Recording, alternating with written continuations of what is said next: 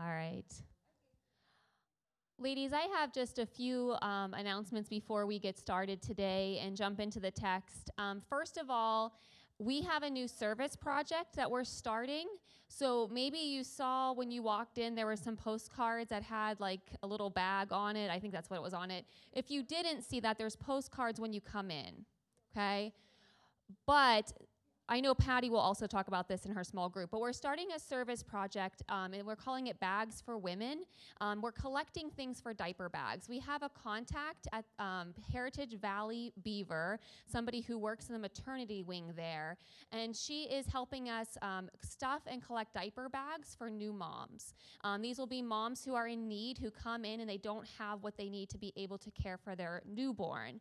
Kind of the heart behind this is we know the church has been criticized a lot that we care about babies in the womb, but we don't care about them after they're born. And so we want to kind of step into that space and show that's absolutely not true. We care for moms and we care for newborns. And so we're going to try to stuff 15 diaper bags and then give them over to Heritage Valley. And if this is something that we see that these moms need and it's something that we go through quickly, we'll continue to produce these over the months to come. So we're excited about that.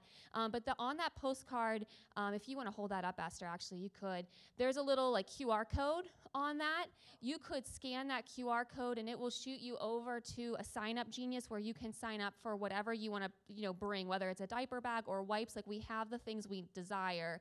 Patty also has a paper copy, so if you're like, I don't want to mess with QR codes, you just sign up on that paper copy and then we'll sign you up ourselves, and you'll get like an email reminder telling you, don't forget to bring it in.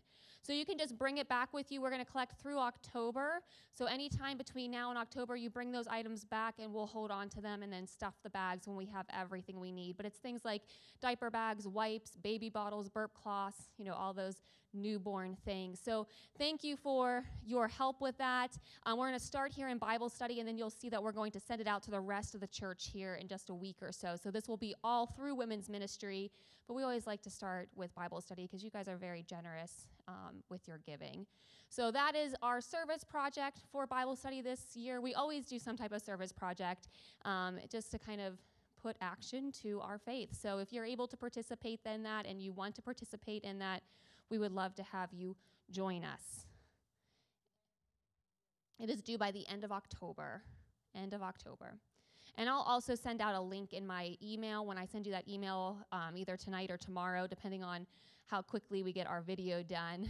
When that video comes to you, I'll have a link of the Sign Up Genius in that too. So a couple different ways that you can sign up and participate in that. So we're excited for that. We're excited to partner with moms and be able to bless them in that way. Dave, am I rolling and ready to go? Awesome. All right, ladies, I'm going to start off with a word of prayer, and then we will dig in. So if you'd bow your heads with me. Father, we thank you for the time that we got to spend studying your word this week. We thank you, Lord, that you do reveal yourself in many ways in your word. But as we're going to see today in this passage of Scripture, you reveal yourself to us in different ways as well. And so we thank you for that. We thank you that you are a God who loves to be in relationship with his people. I pray, Lord, that as we look at this today, that you would open our hearts to be able to hear from you, to learn, and to grow in knowledge of who you are. I also pray, Lord, for these ladies in their small group time, that would be a time of just encouragement from one another. It's in Jesus' name we pray. Amen. All right, we're going to go ahead and dig right in because there's a lot to cover today. Maybe you were like reading this and you thought, wow, there's a lot of repetition and it seems like the text kind of jumps around a lot. I hope you felt that because it does. We're going to find out why as we go through because there's a particular literary device that is happening in this section of the text. But we are to the place where Israel is standing at Mount Sinai. So Israel is at Mount Sinai here in this portion of the text, and that's really significant for a couple of reasons. And I just want to highlight that before we jump in. The first reason why this is really important that Israel is at Mount Sinai is because in Exodus chapter 3, and you might remember this if you were here last semester, in Exodus chapter 3, Moses was at the burning bush. He encounters God there at the burning bush. And Moses has all kinds of excuses as to why he should not be the one who's going to be this prophet for Israel. And God says to Moses, hey, this is going to be a sign to you that I'm going to work through you. Someday, after I deliver you and your people, you're going to worship me at this mountain. Do you remember that? And so here we are. And for Moses, this has to be a major moment. I can't even imagine what that would feel like to stand at that mountain and say, yes, God, you were right. And Moses is a completely different person by this point in the text. When we encountered him at chapter 3, he had been rejected by his people. He was afraid. He had excuse after excuse after excuse for the Lord as to why he was not the man to do this job. And we're going to see as we go through today that this is not the same person who made those excuses. He is confident in the Lord. He's confident in his position as the leader of Israel. So I'm excited to kind of draw that out together. The second reason why Israel being at Mount Sinai is significant is because this is going to mark the start of a covenant relationship between God and his people. A very, very special covenant relationship. And we're going to see that it almost is going to feel like a marriage ceremony in a way. And then finally, it's important because they're going to stay here for a very long time.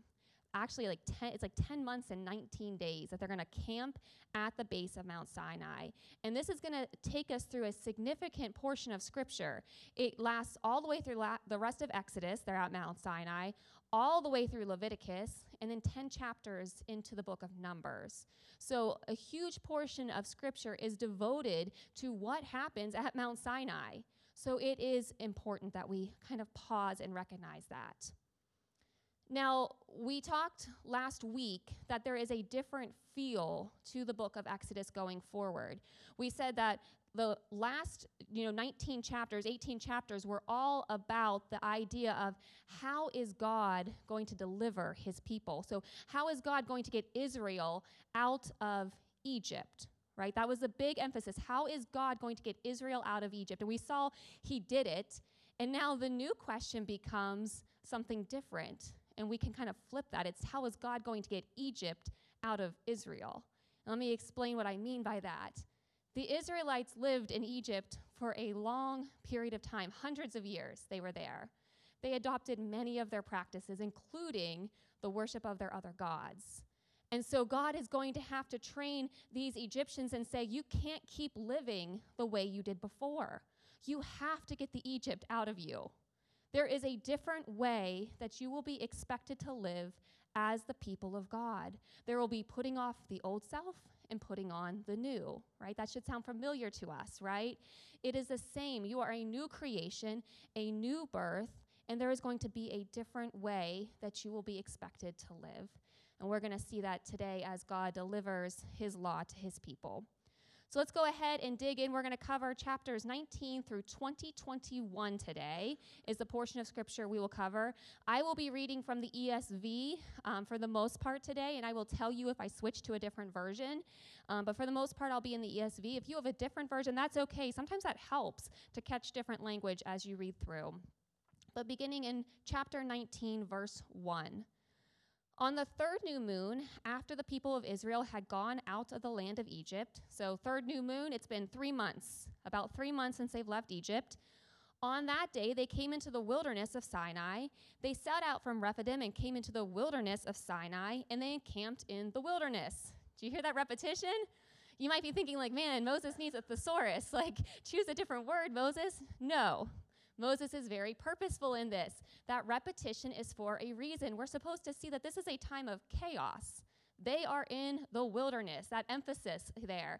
They are in a time of chaos, but God is about to bring order for them out of chaos. And that is a theme throughout Scripture, that we see God take chaos and bring order. We saw that in the Genesis account where Moses wrote and said that the Spirit was hovering over these chaotic waters, and then we saw God bring order to creation. And it's the same thing we're going to see here. God is about to bring order to chaos.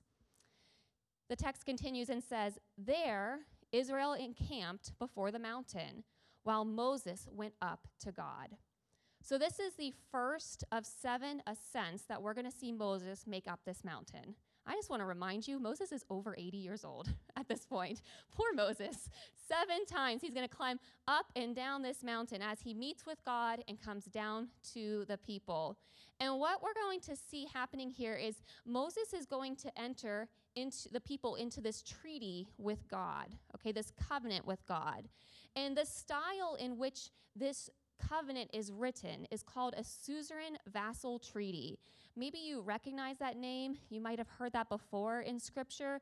It's not named for us. It's not like the text says, and now we're going to enter into a suzerain vassal treaty, because the people would have recognized this language. Remember, we said this is written to a particular people at a particular time.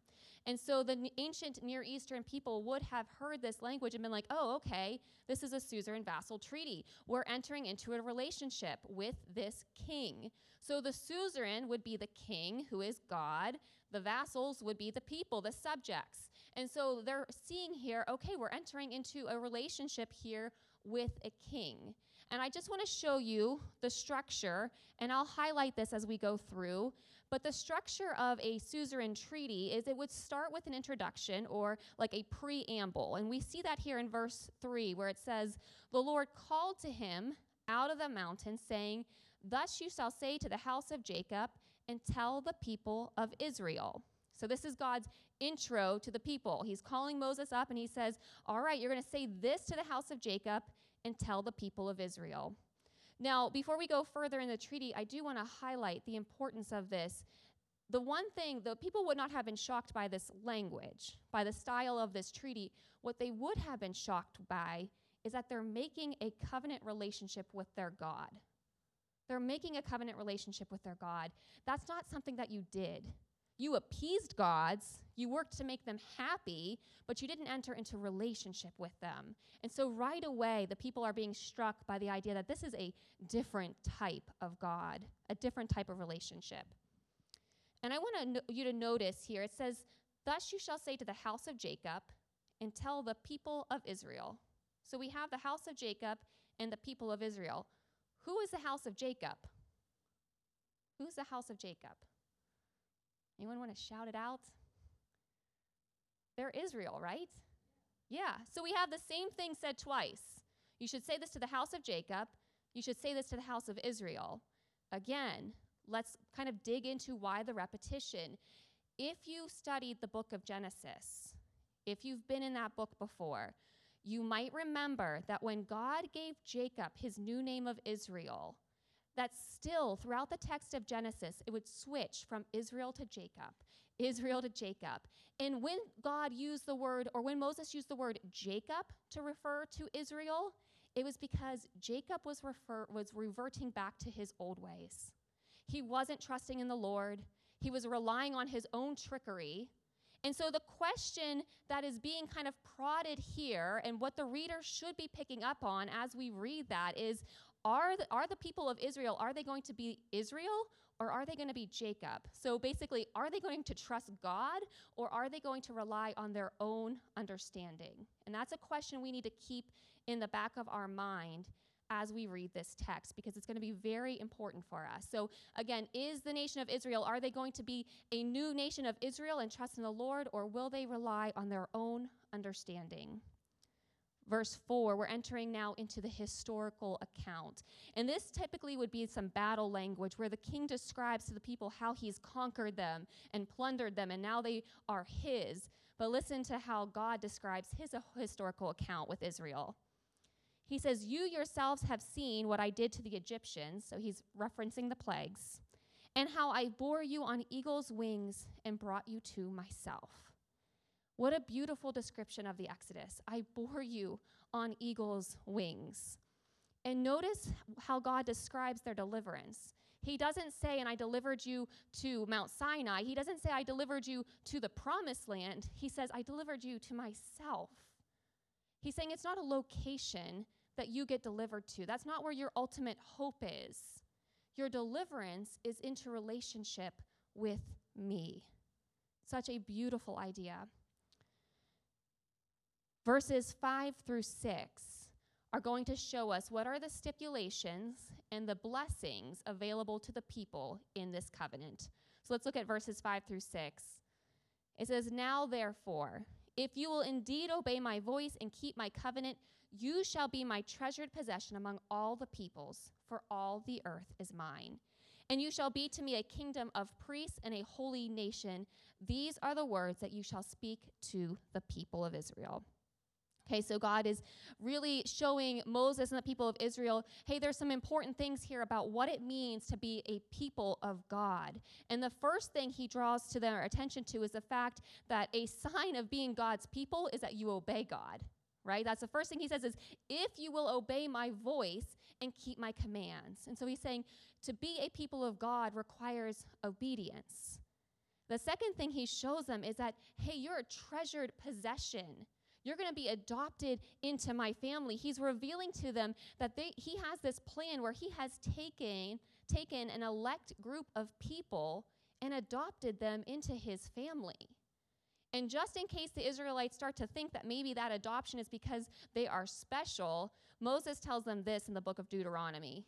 This is Deuteronomy 7 through 9. He says, "It was not because you were more in number than any other people that the Lord set his love on you and chose you, for you are the fewest of peoples, but it was because the Lord loves you and is keeping the oath that he swore to your fathers, that the Lord has brought you out with a mighty hand and redeemed you from the house of slavery, from the hand of Pharaoh, king of Egypt."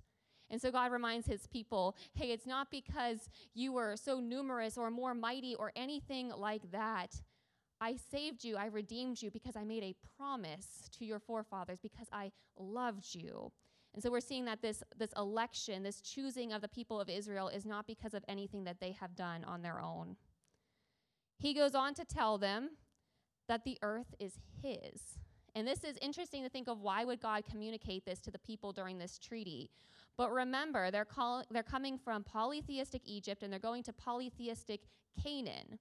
And so this is a reminder for them that, like, there are no other gods. You will serve only me. Those gods that you served back in Egypt, the God of the sun, the God of the waters, like, I created the sun, I created the waters. All the earth is mine. And so he's making a statement here about being the one true God. And then finally, he ends this section by telling them their purpose. Who are they to be as a people of God? They're to be a kingdom of priests and a holy nation. A kingdom of priests and a holy nation. Such beautiful things here. In Genesis 12:2, when God was calling Abram and he was telling him what his purpose was going to be, he said, "I will make you a great nation, and I will bless you and make your name great so that you will be a blessing." The people of God are to be a blessing to those around them. And then in 1 Peter 2:9, Peter says this about the people of God. He says, "You are a chosen race, a royal priesthood, a holy nation, a people for his own possession, that you may proclaim the excellencies of him who called you out of darkness and into marvelous light." What is the purpose of God's people? It's to be a blessing to those around him, around us, and it's so we can proclaim his excellencies. We just don't do it so that we look good. We do it and we proclaim the excellencies of God, who chose us and redeemed us and made us holy. So some beautiful things are just in those two paragraphs, really packed full of just important truths of who we are as people of God. So as we move into verse 7, there's another literary device that is happening throughout this entire text that I just want to break down for you. I think it will help us to understand some of the jumping around that the text is going to do. So this is called a chiasm. You might recognize this from last year. We talked a little bit about the chiastic structure. I'm going to break this down for us. But a chiasm, what it basically does is it's like a sandwich. It has two events on the end that are similar, two events towards the center that are the similar, and then it works towards a main point in the middle. So it tells a story to a middle point, that's the main point, and then it retells the story going backwards, okay? Seems weird, but this was very, very common in Near Eastern culture. This was the way that they wrote. This was the way that they told stories. And part of the reason why it was easy to memorize. This is an oral tradition. They are passing these stories on by word of mouth. And so they were less concerned with the story being in a historical order or a timeline of events, and more concerned with the details of the story and would people be able to retell this. And so as we read, we're going to find that there's some repetition here. So as you can see, chapter 19 is going to cover the Lord. We've already seen part of this. The Lord comes to the people and says, hey, I want to make a covenant with you, okay? I want to make a covenant with you. And then we're going to see that the people are going to say, yes, we want to be in covenant too. And the Lord is going to descend onto the mountain of Mount Sinai. There's going to be earthquakes, and the mountain's going to tremble, and there'll be lightning. And then we come to verse 20, or chapter 20, and this is B of our chiasm. This is a second section, and God's going to give the law. In this section, it will be the 10 Commandments. And then we move to part C. In verses 18 through 21 of chapter 20, this is the center of our chiasm. So we need to know then that this is the main point. So you can see it's kind of like a puzzle to try to figure out where is the story moving, what is the main thrust. So when we get to chapter 20, verses 18 through 21, the question we're going to be trying to ask is, okay, what's the main point here? What is Moses trying to communicate? And then the story starts to back up. So we come then to chapter 20, chapter 20, 22 through chapter 23, and this is the giving of additional laws. They're different laws from the 10 Commandments, but they're laws again.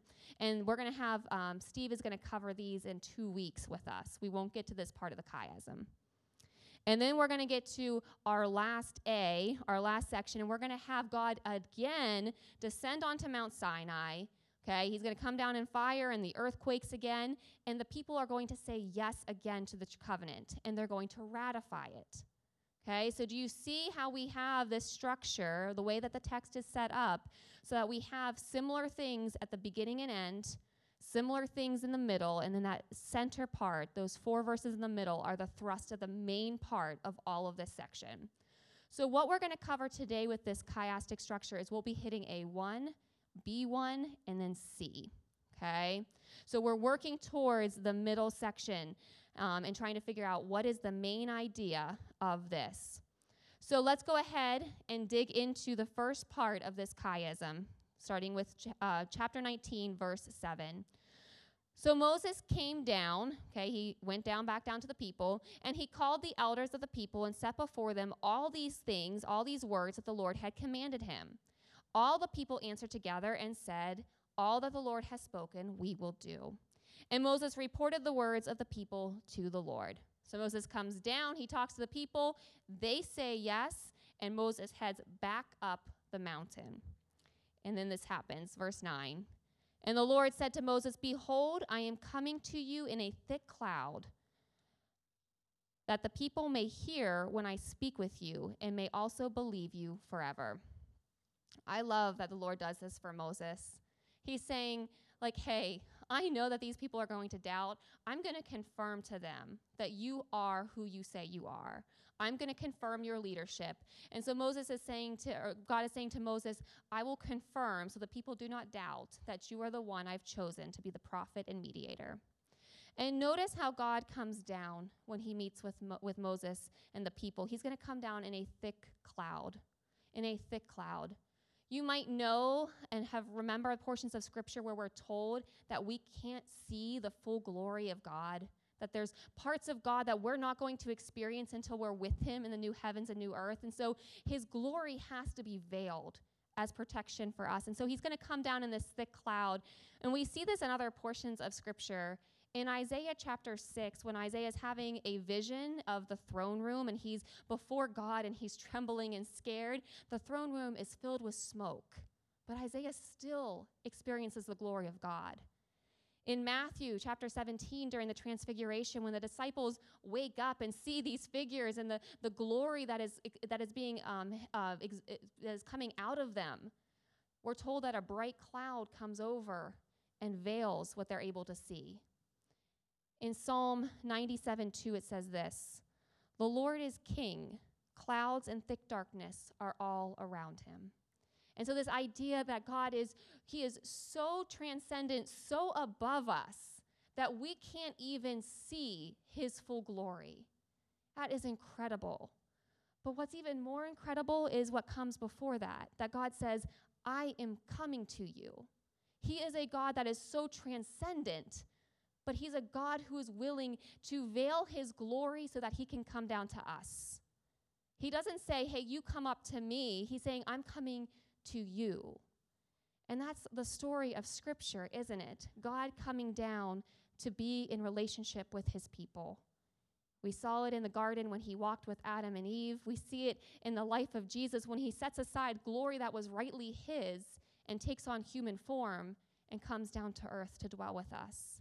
It's the story of the Holy Spirit. When the Holy Spirit comes down and dwells in our hearts, it's not because we change our hearts from stone to flesh. We can't do that on our own. It's the Holy Spirit coming down and doing it for us. And so we serve a God who is transcendent, but who is also willing to descend. And that's such a beautiful, beautiful thing. Let's go ahead and continue here with verse 9. When Moses told the words of the people to the Lord said to Moses, go to the people and consecrate them today and tomorrow, and let them wash their garments, and be ready for the third day. For on the third day the Lord will come down on Mount Sinai in the sight of all the people, and you shall set limits for all the people all around, saying, take care not to go up into the mountain or touch the edge of it. Whoever touches the mountain shall be put to death. No hand shall touch him, but he shall be stoned or shot. Whether beast or man, he shall not live. When the trumpet sounds a long blast, they shall come up onto the mountain. So Moses went down from the mountain to the people and consecrated the people, and they washed their garments. And he said to the people, be ready for the third day. Do not go near a woman. Those are like the last words I want to speak in a women's Bible study. Do not go near a woman. We'll get to that in a minute. But let's look at what is happening here with Moses and the Lord. God is saying to Moses, like, there's a special covenant that's going to be happening here. Okay, get ready. There's going to be a ceremony. And again, remember I told you that there's going to have a feel of almost a marriage ceremony. And so Moses is going to go and help the people prepare themselves to meet their king. And there's this couple things that they are to do to prepare. They have 3 days to do this. And the first is they're going to wash their clothes. And not just because they've been traveling for 3 months. It's not because they're dirty and God wants them to look their best. But clothes in the Bible are often a symbol for what's going on inside our hearts. Remember in the new heavens and the new earth how we're going to be robed in clothes of white? Because we're going to be pure in the eyes of the Lord. And so God is saying there's a purification that needs to happen here. Go and wash and prepare yourselves. And not just your clothes, he's also speaking about preparing your hearts. You're going to meet with the king. And then they're to avoid the mountain for 3 days. They're going to have barriers around it. No one can touch it. And so there's this sense of like, you cannot meet with the Lord. You cannot come and be with me until you prepare. There's a way to rightly encounter the Lord, and you need to prepare for it. And so for 3 days, they're going to get ready. And notice that if anyone goes up onto the mountain, that they can't even be touched because they're going to be put to death. And so one of the purification laws for the nation of Israel is not to be able to touch a dead body. And so even the way that they will be put to death is through stoning or through arrows so that nobody has to touch the body. Okay, they're to be prepared and pure. And finally, they're to avoid sexual relations. Why?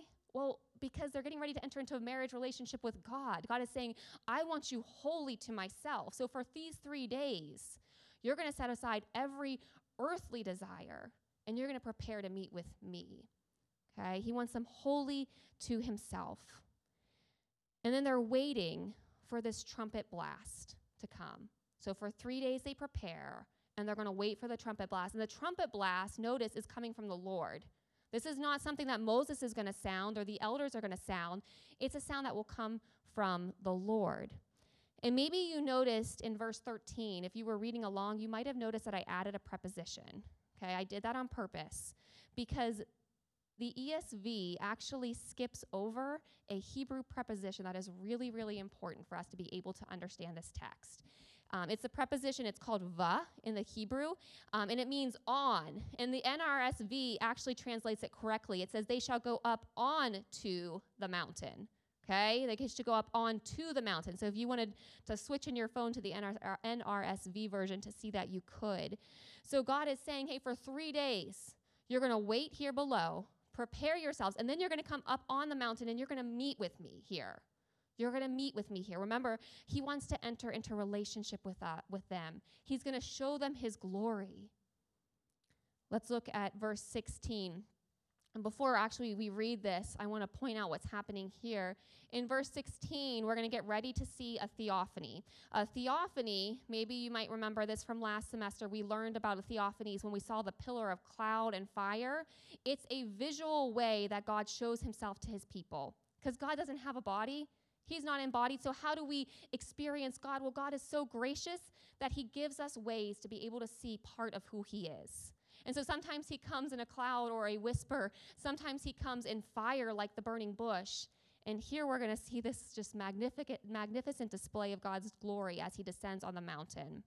And the people have seen this before, but we get the sense that there's something special here because they've had to prepare for this experience. Psalm 24:3 says, "Who shall ascend the hill of the Lord, and who shall stand in his holy place? Those who have clean hands and pure hearts." So who can come up onto the mountain? Who can experience God? Who can ascend? Those who have clean hands and pure hearts. And this really should speak to us too, because as we read through this, you're going to hear language that sounds very similar to how our King is going to return one day. When Jesus descends for the final time, there will be a trumpet blasting. There's going to be clouds that he comes down on. The earth is going to tremble and shake. This should point us forward to Jesus. And the question that we should be asking ourselves is, am I ready for my King?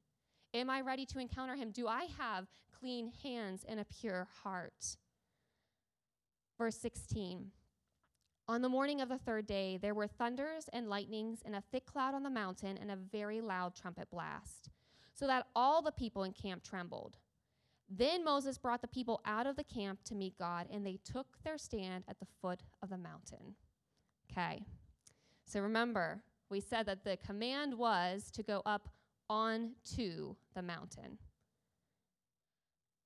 Verse 18, we're going to see here that Moses is going to retell this story 3 times in this section. Okay, so the narrative kind of pauses, and Moses retells the same thing again. So now he says, now Mount Sinai was wrapped in smoke because the Lord had descended on it in fire. The smoke of it went up like the smoke of a kiln, and the whole mountain trembled greatly, and the sound of the trumpet grew louder and louder. Moses spoke, and God answered him in the thunder. Okay, so we get a second retelling of this, and notice that emphasis on the trumpet. It's getting louder and louder, and as readers, we should be saying, go, people. This is your cue. Go up onto the mountain. Meet the Lord, because that's what they should be doing. And notice that as this is happening, Moses speaks and God answers him. And we're going to find out in just a few sections here, just a few verses, what God says to him on that mountain. But here we get another retelling it in verse 20. Moses tells it again. The Lord came down on Mount Sinai to the top of the mountain. The Lord called Moses to the top of the mountain, and Moses went up. Okay, so 3 retellings of the same thing that describe what happened when the Lord came down on the mountain. And now the narrative picks up in verse 21. Moses has gone up, the people have stayed down, and we get this. And the Lord said to Moses, go down and warn the people, lest they break through to the Lord to look, and many of them perish. Also let the priests who come near to the Lord consecrate themselves, lest the Lord break out against them. And Moses said, Lord, the people cannot come up on Mount Sinai, for you yourselves warned us, saying, set limits around the mountain and consecrate it. And the Lord said to him, go down and come up and bring Aaron with you. But do not let the priests and the people break through and come up to the Lord, lest he break out against them. So Moses goes back down to the people and tells them. Okay, so we get some contradiction here, okay? And we're going to kind of find out why in a little bit. But now, all of a sudden, the Lord is saying, hey, the people can't come up, okay? Go back down and tell those people not to come up here, or they're going to die, okay? And you might be wondering, like, why? Why the change of heart? Is this a contradiction in the text? And it's not, because we're going to get the answer to that when we get to the center of the chiasm. So hold that thought. Remember how I told you this text jumps around a little bit. So then we come to chapter 20. This is part B of our chiastic structure, as you can see up here. So we're going to get the giving of the law.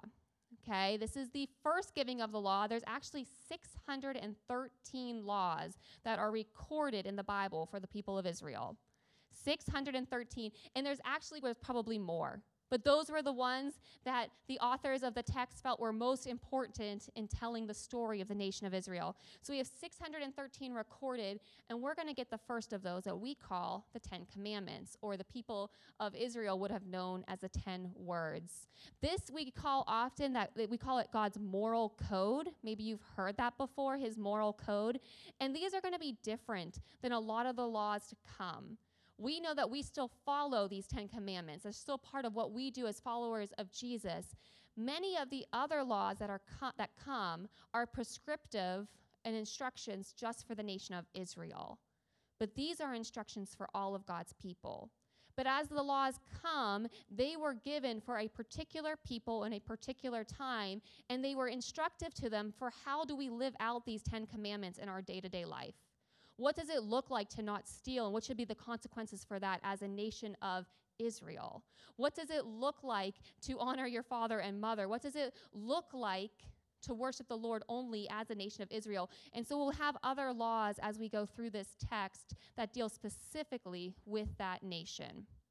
But these 10 commandments we should take as laws for us as well. And maybe you notice as we go through, this is going to be another treaty, another suzerain treaty. And we can see this here as we begin. It says, "And God spoke all of these words, saying, I am the Lord your God, who brought you out of the land of Egypt into the house of slavery." You see that introduction and that historical account again? Okay, we see that treaty again. And then he goes on in verses 12 through 17 to give us what are the parts of the treaty. Okay, what are the different things that you need to do? He says, verse 3, and I'm going to briefly go over these because we're going to cover these. Maybe you remember I told you this. We're going to spend 2 weeks on the 10 words. So I'm just going to briefly go through these. He says, "You shall have no other gods before me. You shall not make for yourself a carved image. You shall not take the name of the Lord your God in vain. Remember the Sabbath day to keep it holy. Honor your mother and father. You shall not murder. You shall not commit adultery. You shall not steal. You shall not bear false witness. You shall not covet." So when we get that portion of text in chapter 19 where it says that Moses spoke to the Lord and God answered in the thunder, this is what God is answering. He's giving these 10 commandments to Moses up on the mountain. And these commandments, as we look more closely at them, we're going to see that they're broken down into 2 parts. 1 through 5, the first section that we will cover next week, deal with authority. Okay, they deal with authority. The first 4 focus on God's authority, and then the 5th on God-given authority, our parents, right? What does it look like to respect authority as people of God? That's what we're going to see answered in those first 5. And then 6 through 10 are going to tell us how do we relate to other people. As a people of God, how do we love those around us? How do we interact with our peers? I love that this section or this study is called God of Freedom. And then one of the first things we get is loss. We often like to think that freedom is the absence of law, but we're going to see as we go through this that God's laws are good and freeing for his people. We'll see that God's law acts as a mirror for us. It helps to convict us of sin. It shows us where we fall short of God's glory. We'll see that God's law acts as a rod, that it restrains evil. And we'll also see that God's law helps us find a path to what does it look like to please this God. He doesn't leave us questioning. He shows us very clearly what pleases him. And so it acts as a path towards that.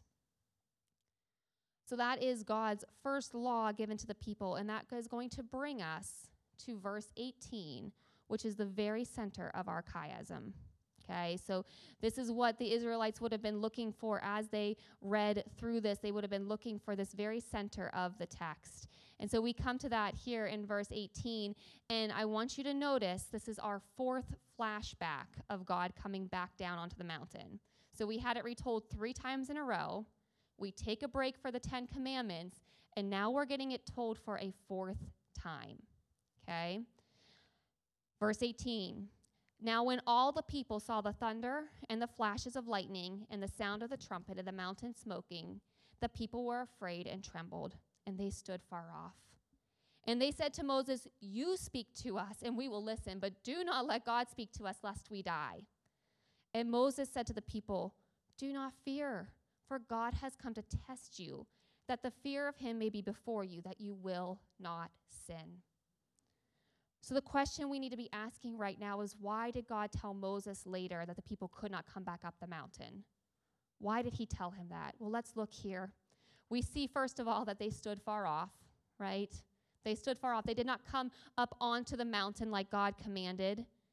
And so if you look back at verse 5 of chapter 19, in that section, when God said the terms of his treaty, the first thing he said is, "If you will indeed obey my voice."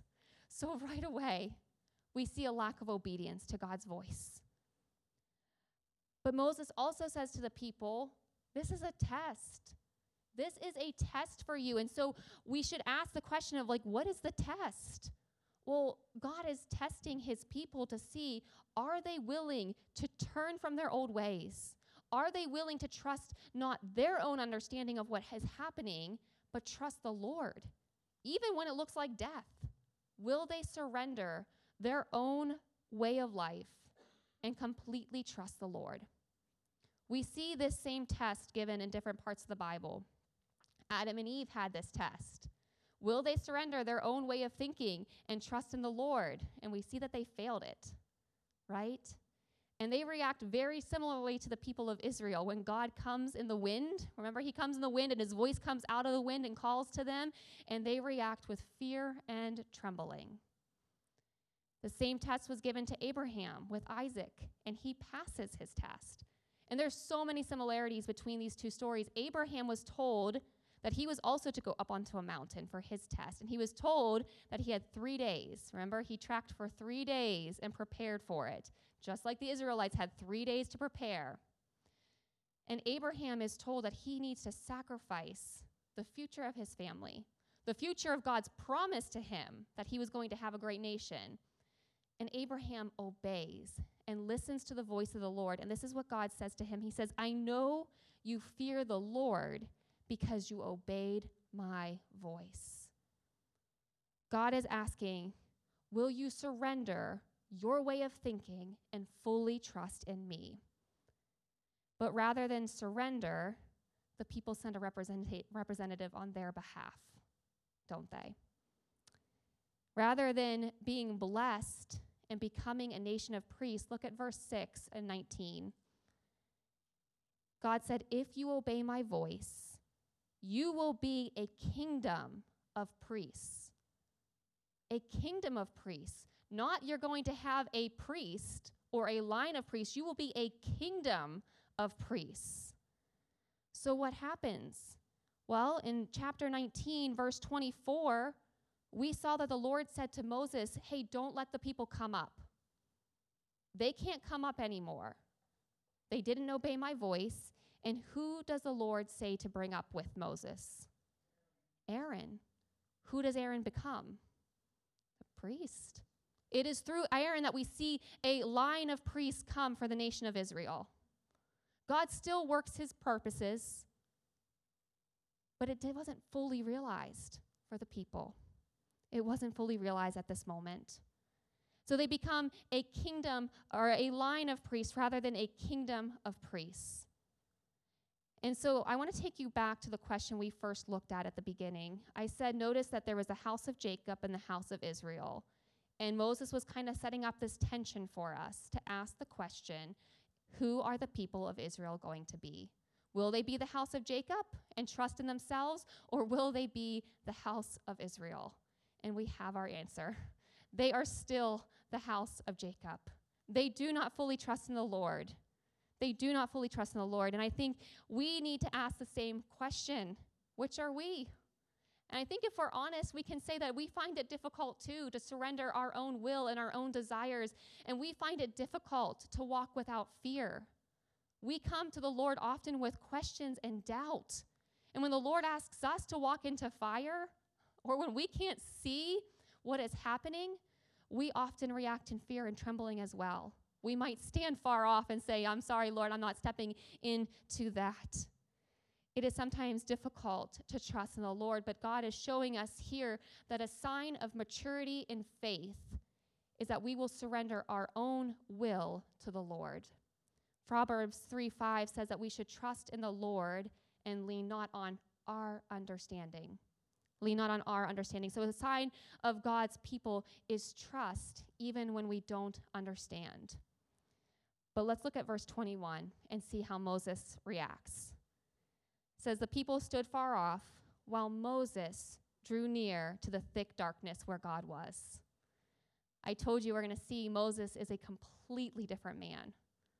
He's a completely different man. We see that, no, Israel is not yet at a place in maturity in their faith where they can trust in the Lord, but Moses is. Moses is.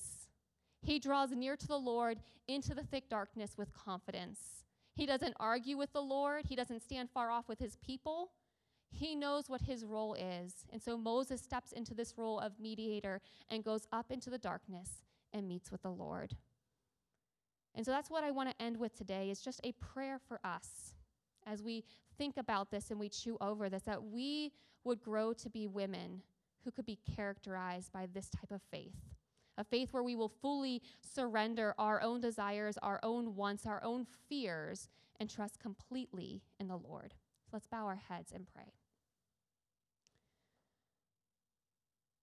Lord, we thank you so much for this text. We thank you for what it reveals about what you want for us, that we would be a people characterized by complete obedience and total surrender. Lord, we confess that that's often not where we find ourselves, that we are often hesitate to lay down our own desires and our own wants because we think our way is best, or we see something that seems dangerous and we can't fully trust in your plan for us. But Lord, your text here reminds us that your way is best, that even when we can't see it, we need to trust in you. And so, Lord, I pray that for each of us today. I pray, Lord, that you would work on our hearts, that we would be seen as women who boldly step forward into faith in situations that others can't understand. I pray, Lord, that our testimony to the rest of the world would be so great that we would be a holy nation, a kingdom of priests, because of the way that we trust in you. I pray, Lord, that our lives would mirror Moses' actions here, that we would step into moments of darkness and meet you there with full confidence that you will be there and care for us as our King. We pray this in the name of our Lord and Savior, Jesus. Amen. All right, ladies, enjoy your time in small group this morning. You are dismissed.